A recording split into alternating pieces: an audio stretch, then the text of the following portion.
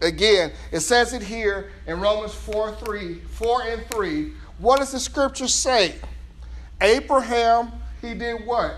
He believed God, and it was counted to him as righteousness. Now, this scripture is referring to the scripture that it takes place in Genesis 15, and you can write this down, Genesis 15 and 6. And in Genesis 15 and 6, it says, and he believed in the Lord, and he accounted to him for righteousness. So what we are reading in Romans 4:3 is a reference to the Old Testament scripture that's found in Genesis 15 and 6. Now, if you were in church on Sunday, you would know that as we were talking about the beauty of giving and what happens when you begin to give to the Lord, that when you give something to him, he shares something with you. Amen? Y'all remember that? You give something to him, he shares something with you. And then I went and gave you an example of one of the things that when you give something to him, he gives something back to you. But the last example was this one that was with Abraham. And Abraham was bringing a tithe to the priest Melchizedek. And Melchizedek received the tithe and said, thank you. And Melchizedek wanted to give something back to Abraham. And Abraham said, no, I can't eat off of that. That's the tithe that's holy unto the Lord. I'm paraphrasing. I can't touch that. I can't have it be said that you blessed me, you prospered me, because what God is going to do in my life is because of what he's getting ready to do. That happens in the 14th chapter. Y'all remember? Then in the 15th chapter, God says to him, God pours something out to him because Abraham first gave something to God. So now God looks at Abraham's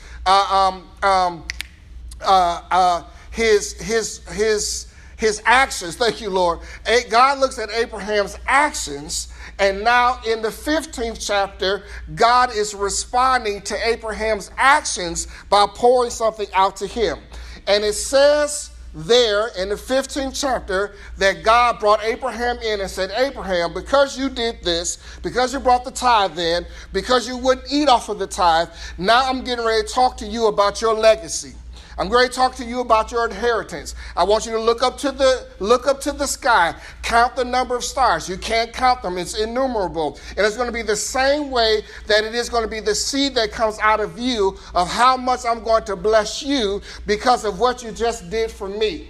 And the Bible says after God talked to Abraham about what God was going to do for Abraham because of what Abraham gave to God, the Bible says that Abraham's response to God was simply this: God, I believe what you said.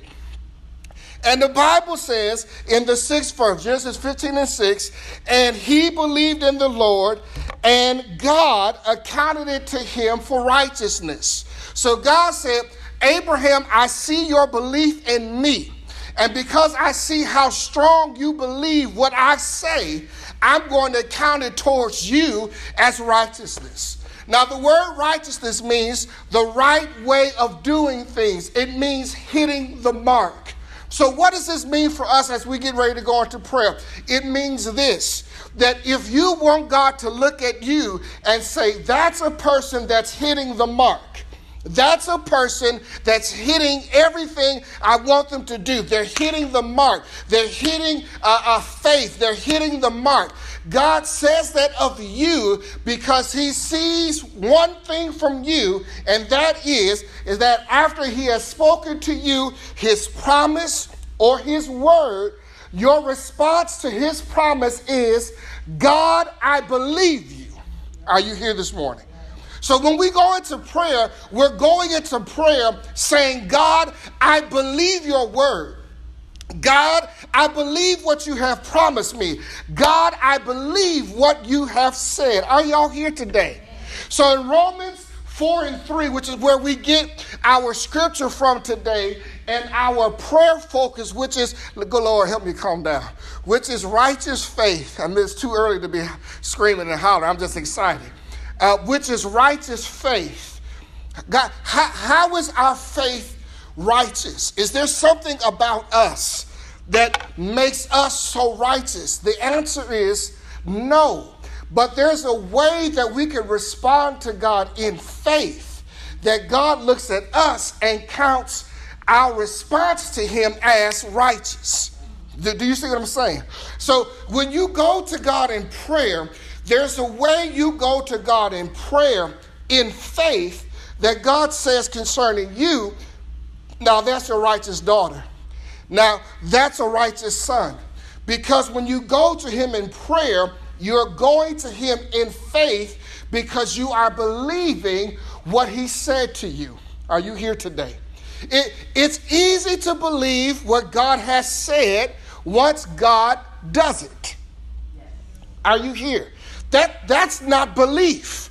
That's just an observation and a notification of what has been accomplished. That is not difficult for anybody to do. To look at what somebody has done and then to say they did it. That's an easy thing to do. But we are people of faith. Our walk requires faith. Our walk requires a response to God before we see God do it. Because we are able to thank him before we see him do it, because we know his word says it's already done, and we believe it to be so even before we see it. This is what's accounted to you as righteousness. Not that you're perfect, not that you got it all together, but you have the ability to believe what God says. And literally the translation of what that is saying in Romans 4:3, that the believing or the faith, it's saying this: I trust God to fulfill what he promised me. Are you here? There's no work that we have to do. Our only responsibility is to trust that if God said it, we can believe he will do it. And when we go into prayer, we don't go into prayer with a list of what we think he can't do. We don't go into prayer with a list of complaints. We go into prayer with his word. God, what did you say to me? Are you here today? It's not something that he spoke to you audibly when you were in prayer and no one else can hear it. That's great, but there is written word that he's left for you and everybody else. And when you come across it, that's yours. That's what he spoke to you. That's what you can hold on to. That's what you can grab, and that's what you have the responsibility to believe. It is not your responsibility to convince somebody else to believe what you're believing in order for God to do it.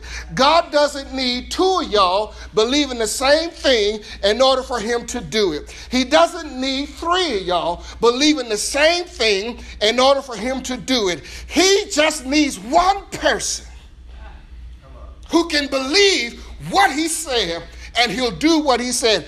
Abraham was one person that said, God, if you said it, I believe it.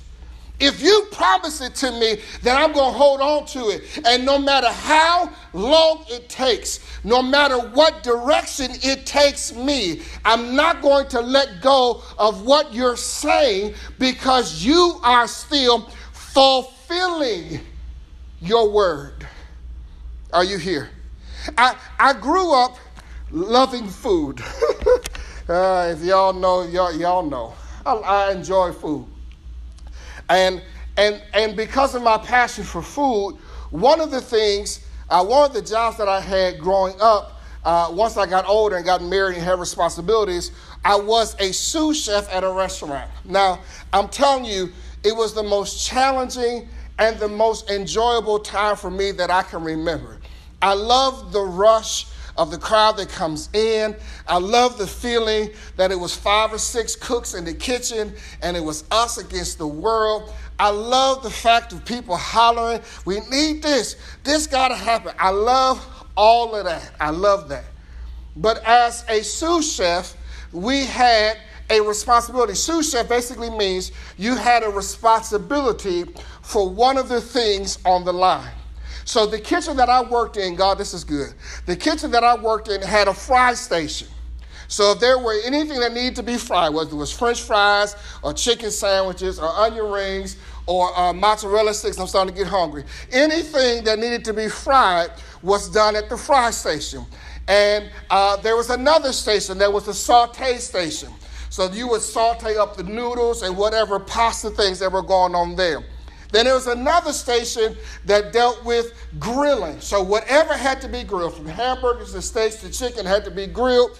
It had to be grilled at that station. And then there were a few more stations. But there was a responsibility of one person, I love this, who was the main chef.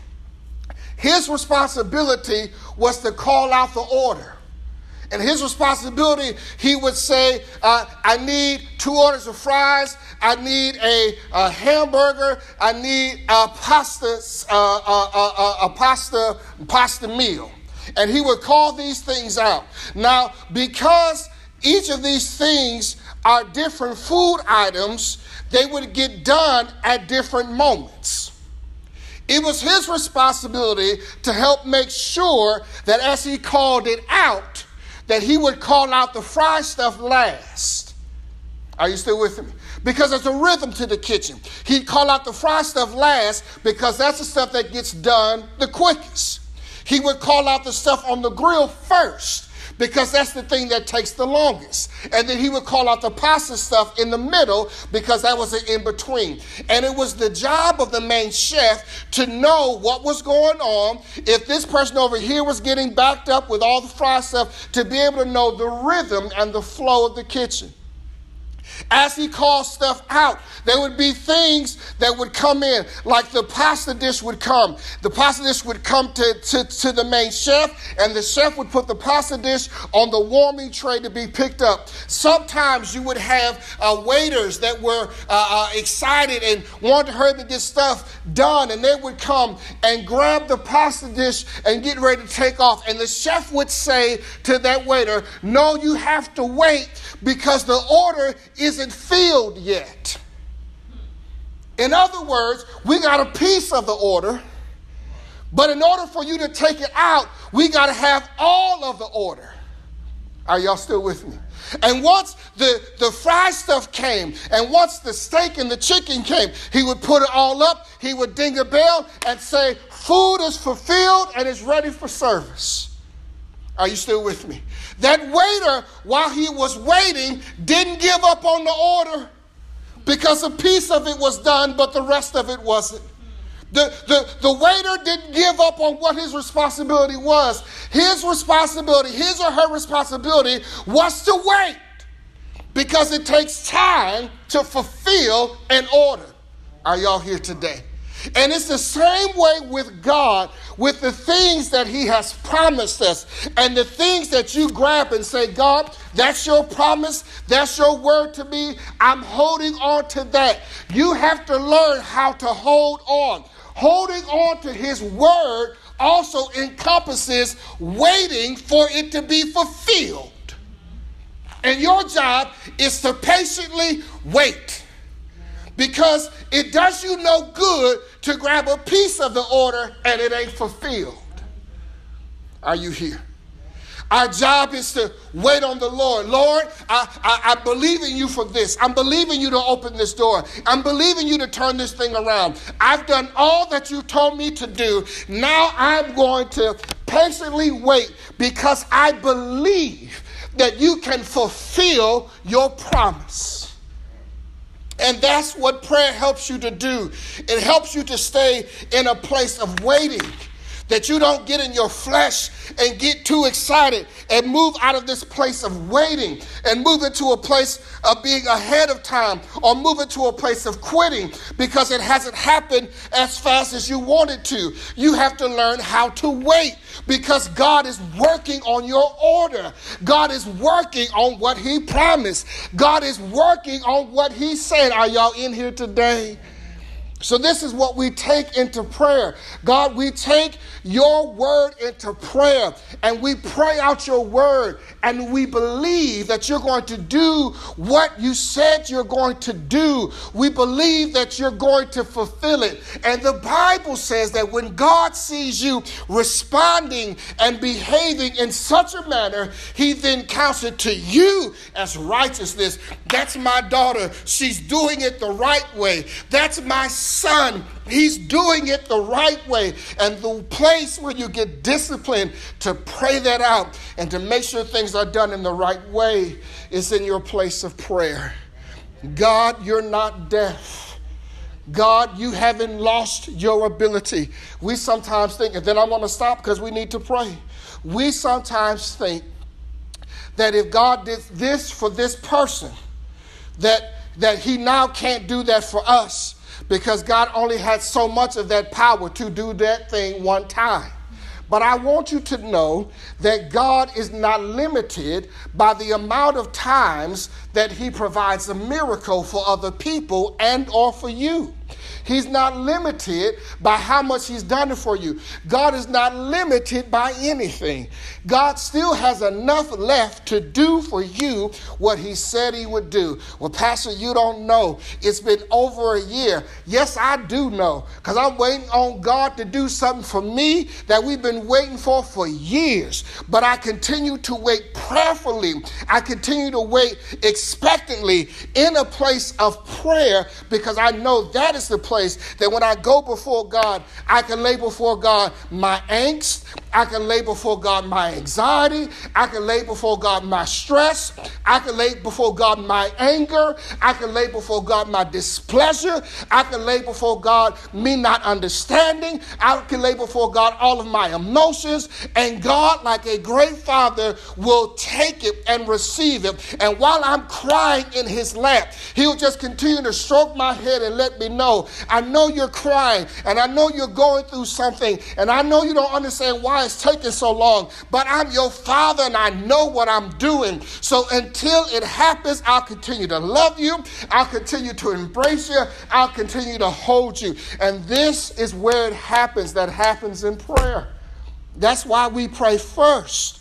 When something goes down, we pray first. When things are going in our life, we pray first, because we need God.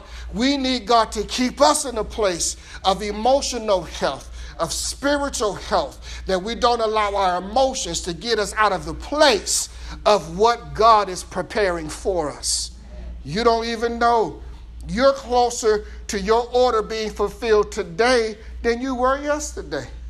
You're closer to that thing being completed now than you were a year ago. Your only job is not to complain why it's taking so long. Your job is to say, God, I thank you, because I still believe. Whoo, do we have any people in here today that still believe? Oh, I may have messed up. I may have done the wrong thing. It may have went the wrong way. But God, I believe what your word is saying. So as we go into this time of prayer, I want to admonish you and challenge you and ask of you, what word are you taking with you into prayer? What piece of God's scripture are you taking with you into prayer that you're going to begin to pray out and say, God, I still believe? It may have been something that God promised you a long time ago, and it's been so long that you hadn't even talked to him about it because it hurts to even bring it up. But I'm telling you, dust off what he said, because his word is not old. Just your belief concerning him is what got dusty. Are you here? Dust off your belief and get your belief back to a place of God. You're going to do what you said. And I believe you because you have the ability to fulfill what you promised. Amen? So take that word with you into prayer. And that's what you pray up. You say, God, it's me. It's been a long time since I talked to you about this one, but you promised me that you would do this. And God, I may have fell off and I may not have done all I need to do. And I repent for where I have fallen short. But God, I'm back. I'm back in a place of belief. I'm back in a place of believing you. God, help me to believe as I wait, because you're doing it. Part of the order is already fulfilled. I just got to wait for the rest of it. Are y'all here today? Come on, talk back to me. Are you here? If you look around, God has already started to do part of what it was that you asked him to do. You just haven't seen all of it got done yet. And if he's done part of it, trust me, he can do the rest of it. God doesn't start working on something like, oops, I ran out of power. I'm sorry, can't do the rest.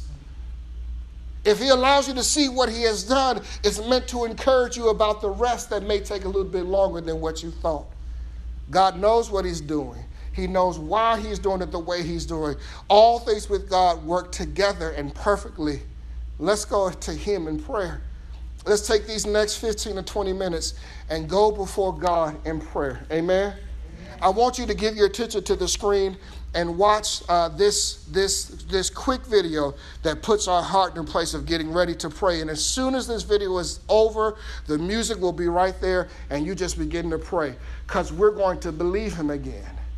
Amen, somebody. There's some things I need God to do for this church that I'm asking God to help me believe him again on this level. And instead, because can I say this real quick? Y'all didn't say nothing. Can I? Okay. Can I say this real quick? Sometimes you believe God for this, and you start to see all of the hindrances as to why this may not happen. So instead of continuing to believe him for this, you reduce what you're believing. You adjust what you're believing to be a little bit lower because you think bringing it lower will help God get that thing accomplished. Let me help you today. Raise your expectations back up to what he said, back up to where he promised. Don't lower it because of what people said or because of what people have not done. God is not finished, and he's going to do it. Sometimes he allows people to tell you what they can't do. So when he does it, you'll know it was nobody but G-Daddy, but God that did it in the first place. Amen? Amen. Bring your attention to the screen, and then right after this, we're going to go right into prayer.